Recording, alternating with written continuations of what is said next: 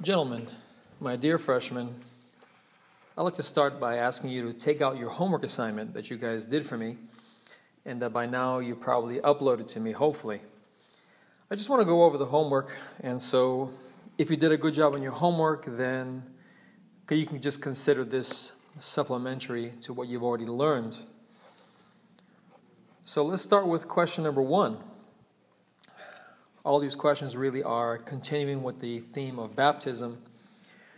Number 1 says, what does it mean when we say that baptism is indelible? Indelible means that once you're baptized, you cannot be unbaptized. When you're baptized, it's like being branded. God has His mark on you. And once you're baptized, that can never be taken away. It also means once a Catholic, always a Catholic. Even if you were to leave the Catholic Church and say, I want nothing to do with this, still, on a spiritual level, you are baptized. So take that, all you atheists out there who are unhappy about being Catholic.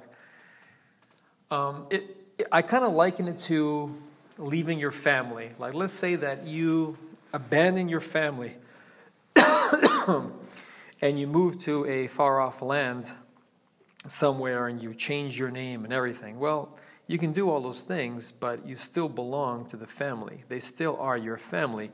You have just estranged yourself from that family.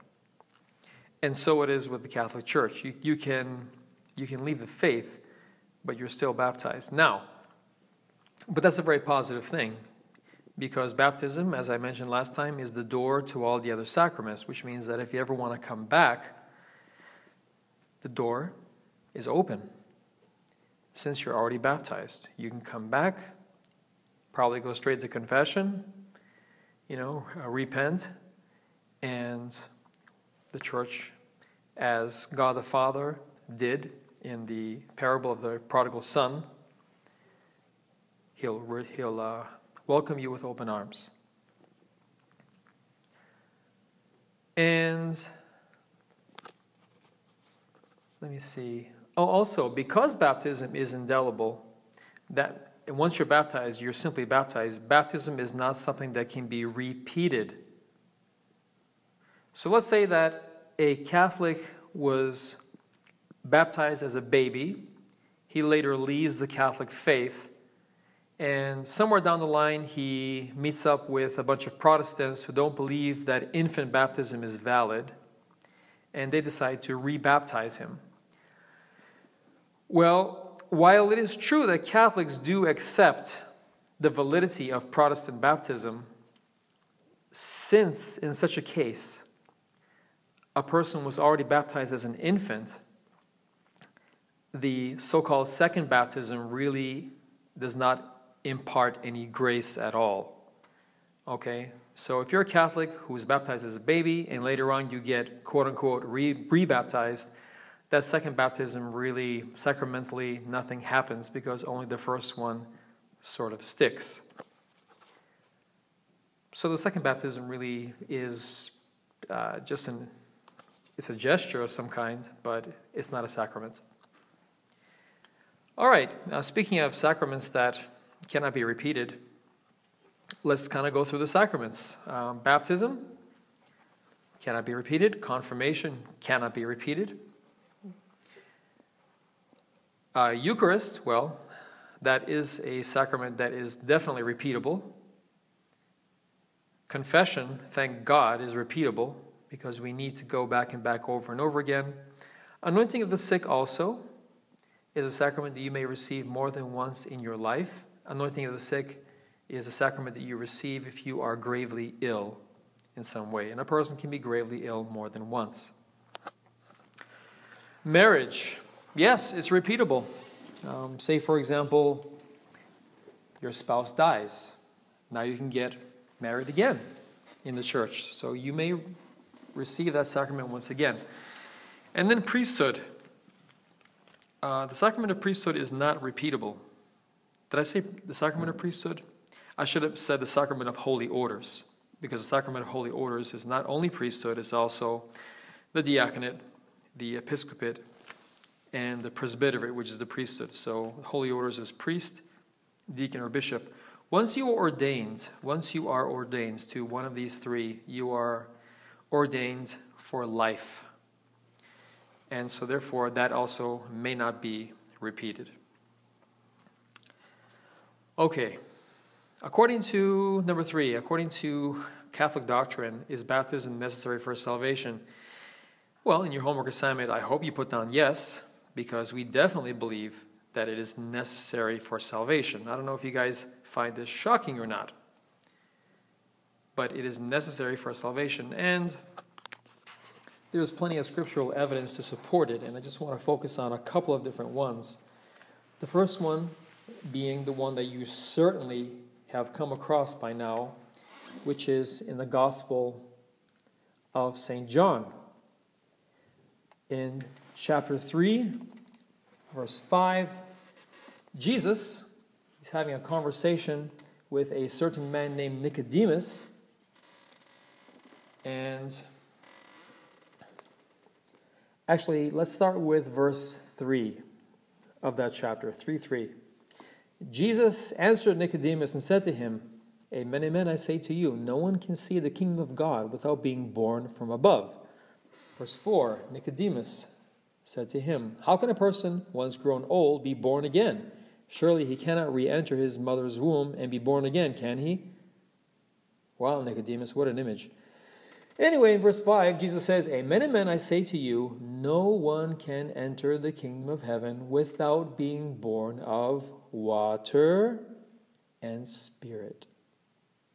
Water and spirit. No one, can it be any plainer than that? No one can enter the kingdom of God without being born of water and spirit. So, therefore, baptism is necessary for salvation. So you might be wondering, well, hold on, Mr. Buczynski, are you saying that, therefore, everybody who's not baptized goes to hell? Well, I would not quite be so hasty either, okay? It is true that we're supposed to get baptized by water, and that is the ordinary way. That is the normative way that we receive the grace of friendship with God, as I mentioned last time. However, God is not a jerk.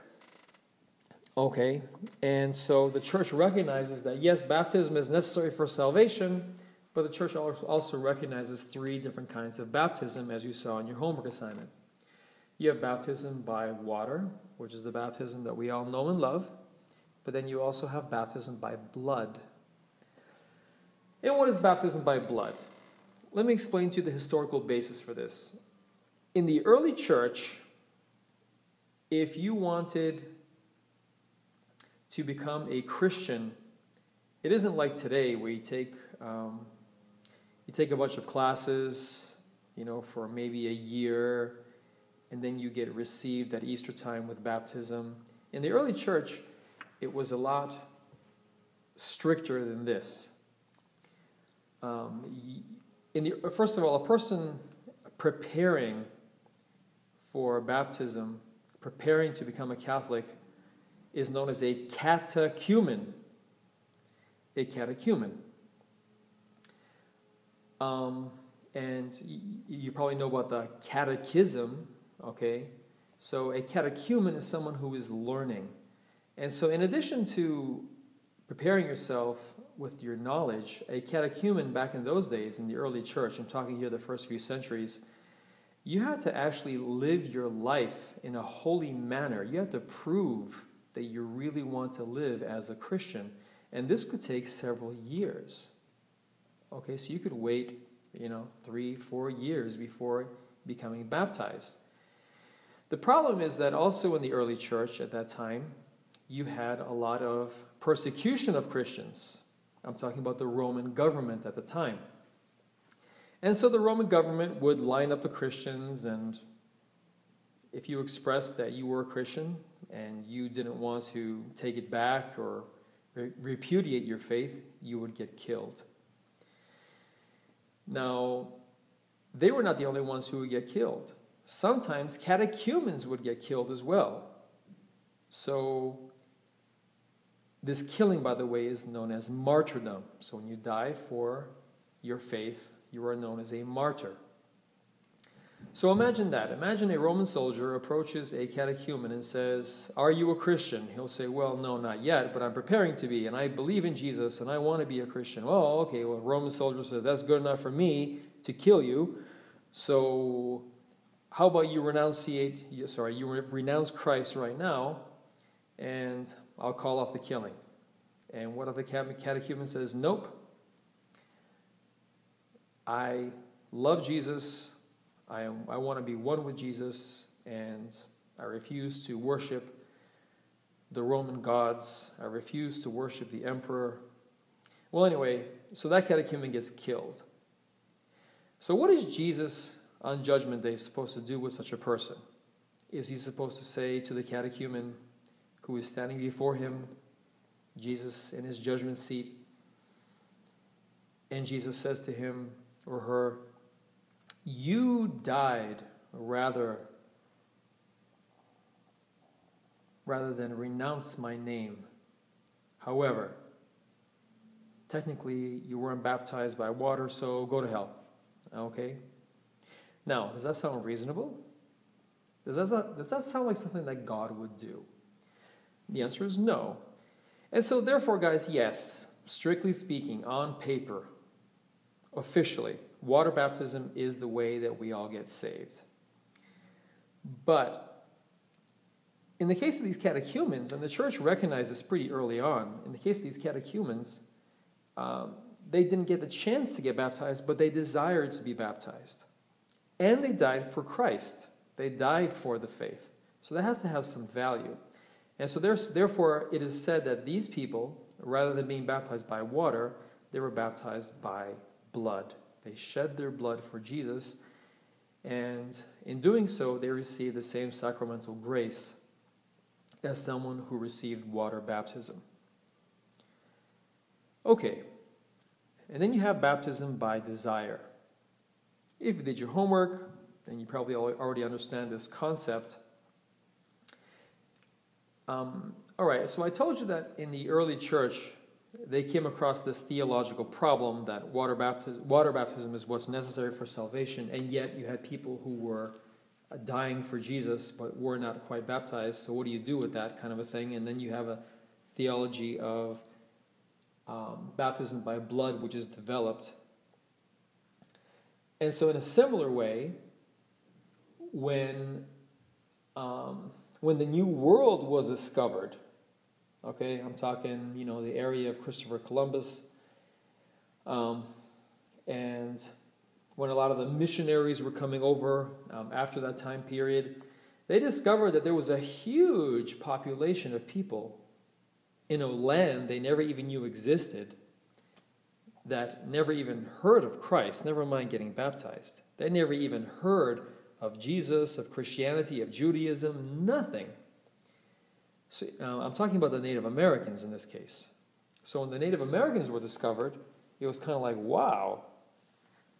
For like over 1,000 years after Christ, you guys lived and died, and not only did you not even know the necessity of baptism, you also did not even know that Jesus existed at all. So what do you do with people like that? The church wondered. And so therefore, because God is not a jerk, and God's not going to send, all the Native Americans to hell because they were ignorant of Christ, therefore we believe that a person may receive a baptismal grace of desire. Okay? This means that if a person is ignorant of Christ through no fault of their own, but they lead a life where they're following their conscience, they're leading a life where they're searching for truth, for the real truth in their life, then God may save them. Okay, I didn't say God will save them, but it is possible for such people to go to heaven. because God's mercy is great. Okay, so technically you're supposed to have water baptism, but God is not going to, punish you and deny you salvation if you did your best, if you were searching for truth and goodness in your life. And it wasn't your fault that you didn't know about Jesus. So it is supposed, therefore, that, and only God knows this, that if these people would have known the necessity of water baptism, then they would have gotten baptized. So had they known that baptism was necessary for salvation, then they probably would have desired it. And so therefore they were actually looking for God. Remember how I said that baptism of desire is for people who are searching for truth in their life? Well, who is the truth, guys? Jesus said, I am the way, I am the truth, I am the life. And so these people were searching for God. They were searching for God. And that is what baptism of desire is. It means that these are people who would have desired baptism had they known its necessity. And let me see, moving right along here.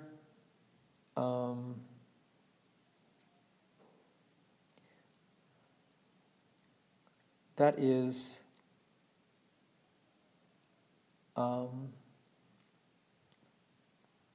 the necessity of baptism. I also would like to point out another scripture passage.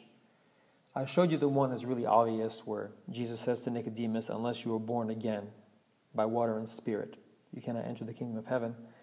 I want you to also notice that, especially in the Acts of the Apostles, we see many instances where baptism is tied to being saved. Baptism is tied to repentance.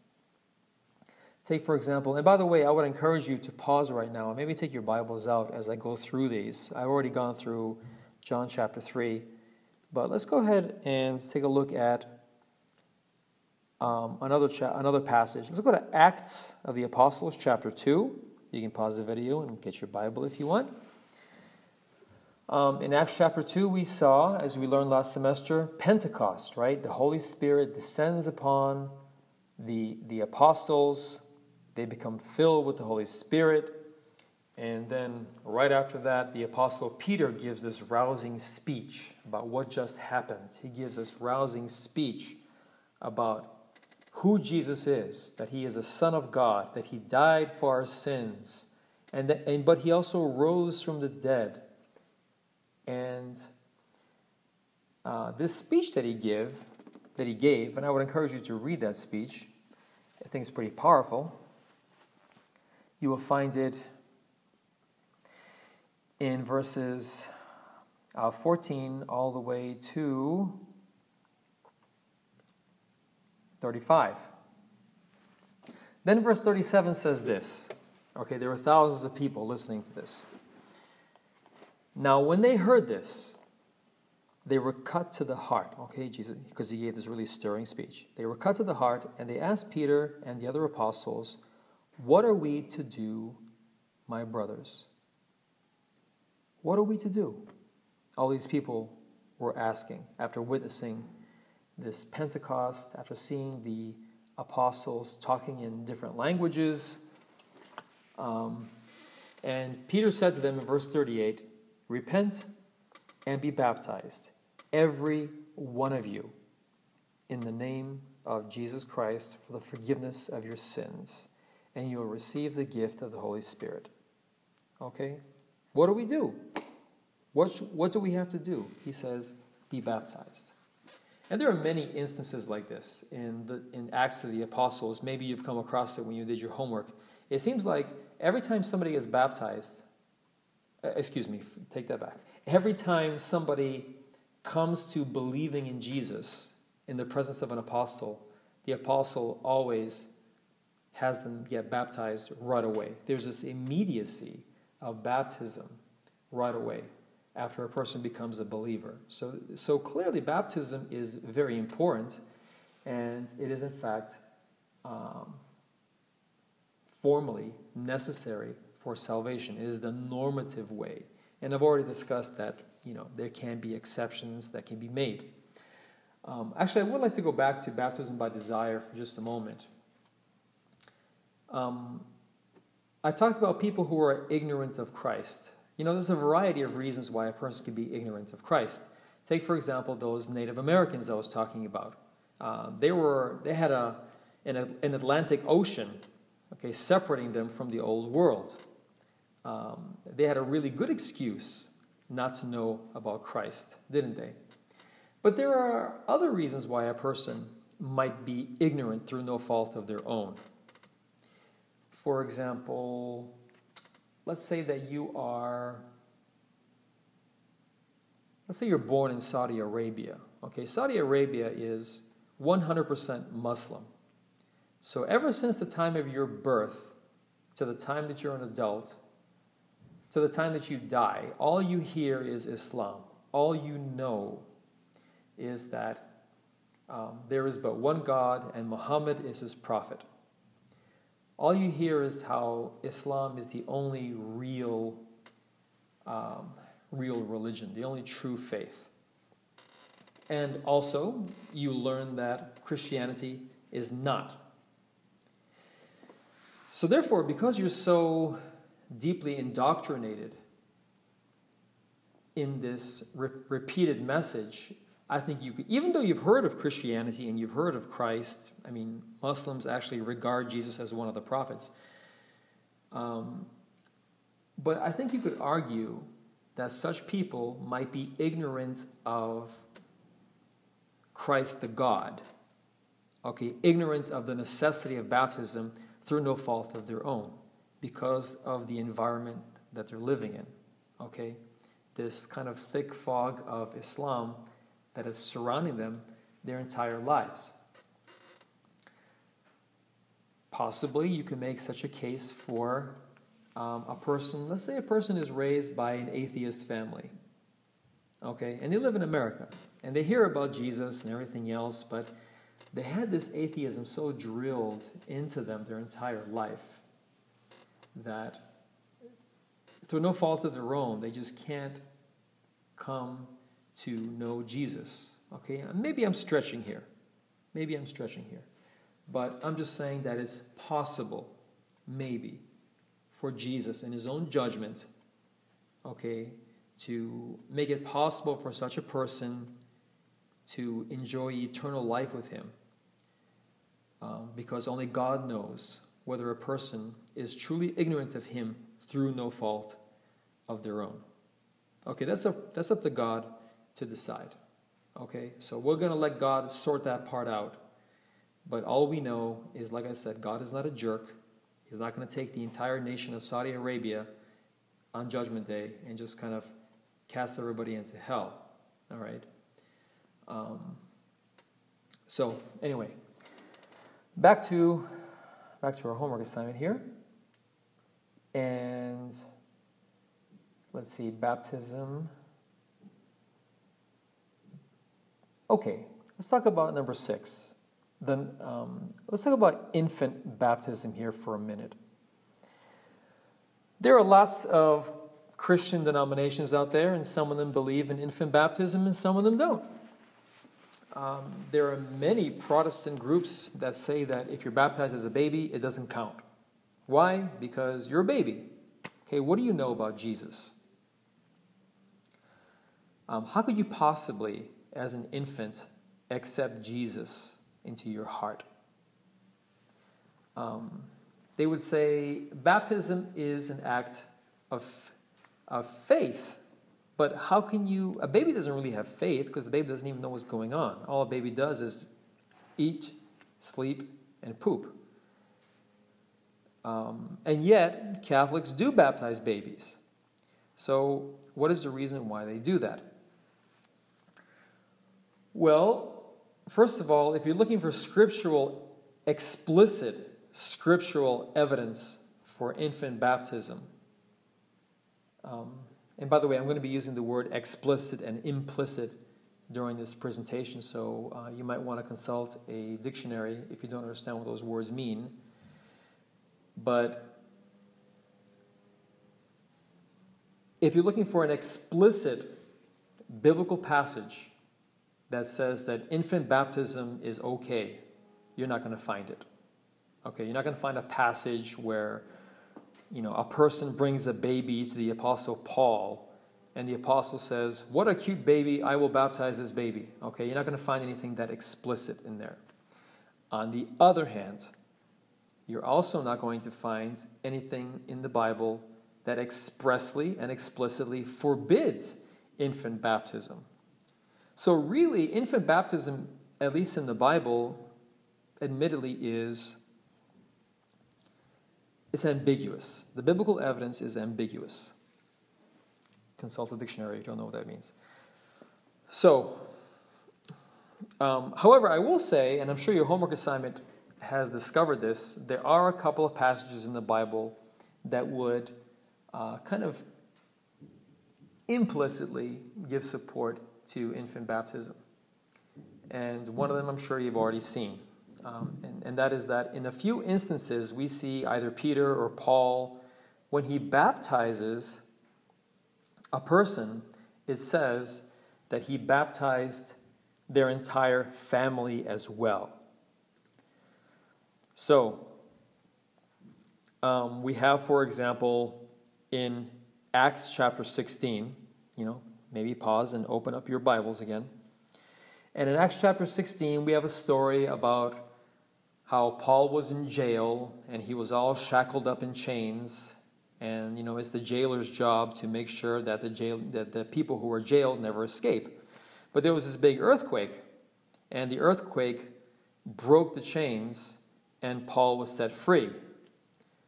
And so there were lots of prisoners there who had the opportunity to escape at that time. Anyway, so the jailer woke up, who was asleep during this time, and he was about to kill himself. Because back in those days,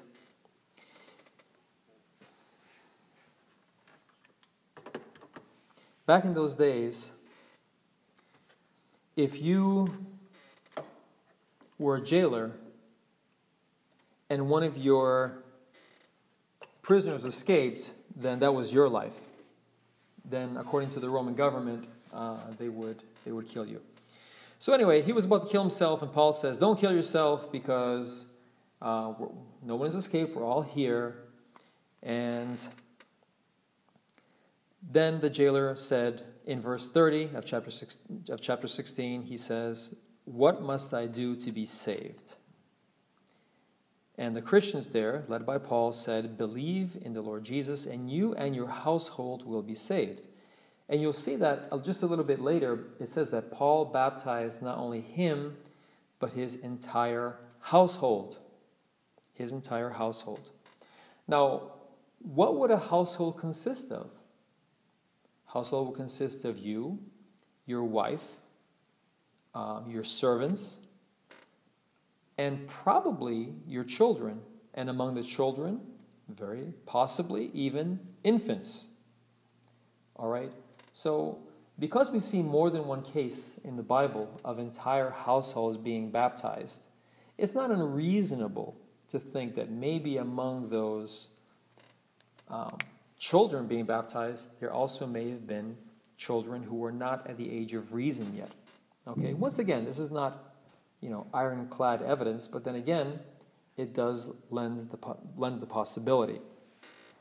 But even more, I have an even better passage for you, and that would be, if you would all take your Bibles and turn to Colossians chapter 2.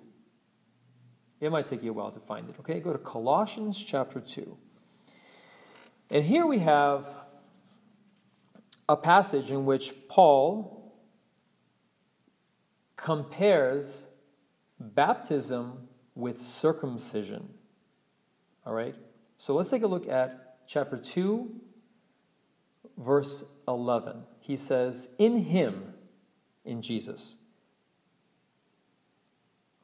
"you were also circumcised with a circumcision not administered by hand, by stripping off the carnal body with the circumcision of Christ. You were buried with him in baptism, in which you were also raised with him through faith in the power of God who raised him from the dead.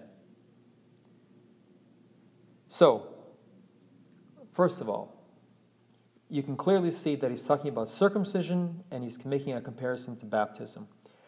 I think you guys know what circumcision is. Okay, if you don't, it is still fairly widely practiced here in the United States, where you take the foreskin of a baby and you strip it off. Some people think there's a hygienic benefit to this. I think it's 60% of Americans still practice circumcision, and there are 40% who are uncut. Latest stat that I've seen. Now, for the Jews, in order to become a Jew, you had to be circumcised. And they did this on the 8th day. Okay, even Jesus got circumcised. That's why on January 1st is the feast of the circumcision of our Lord and Savior Jesus Christ, because he was circumcised on that day. Circumcision back then for the Jews was the moment, that was like the mark that you belong to God. Okay? You are now a son of Abraham. So, let me ask you a question. When those babies were circumcised, thereby becoming Jews, did they know that they were becoming Jews? No, they weren't. Would anybody dispute the fact that they became Jews today? The answer is no. Of course they became Jews upon that moment. So why is it so unreasonable to think that if a Jew could become a Jew by becoming circumcised as an infant, then why can't a Christian become a Christian? Why can't a person become a Christian by being baptized just because they don't know what is going on? All right? So I think it's a pretty reasonable argument. So therefore, baptism is kind of like the new circumcision. It is the new way that earlier I talked about baptism being sort of like a branding. Okay? And because believe me, when you're circumcised, you really can't undo that. Okay? It's almost like a branding as well. You are branded for God. So it's kind of an invisible mark, but it's there. Okay? I'd like to quickly add that back in those days, if you wanted to become... there were some people who wanted to become Christians, and they actually got circumcised first because they thought that it was necessary as adults.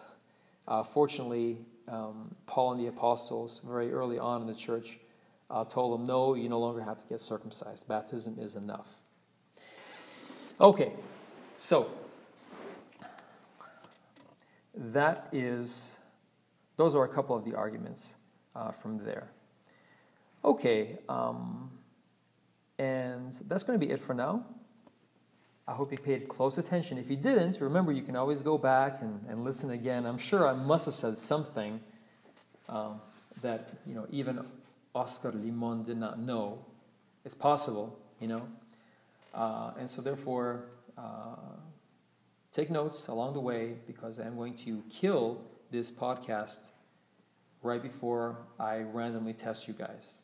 And so, don't take the test too late. I'm going to tell you when the test starts. You got to be right there. All right, guys, that is all.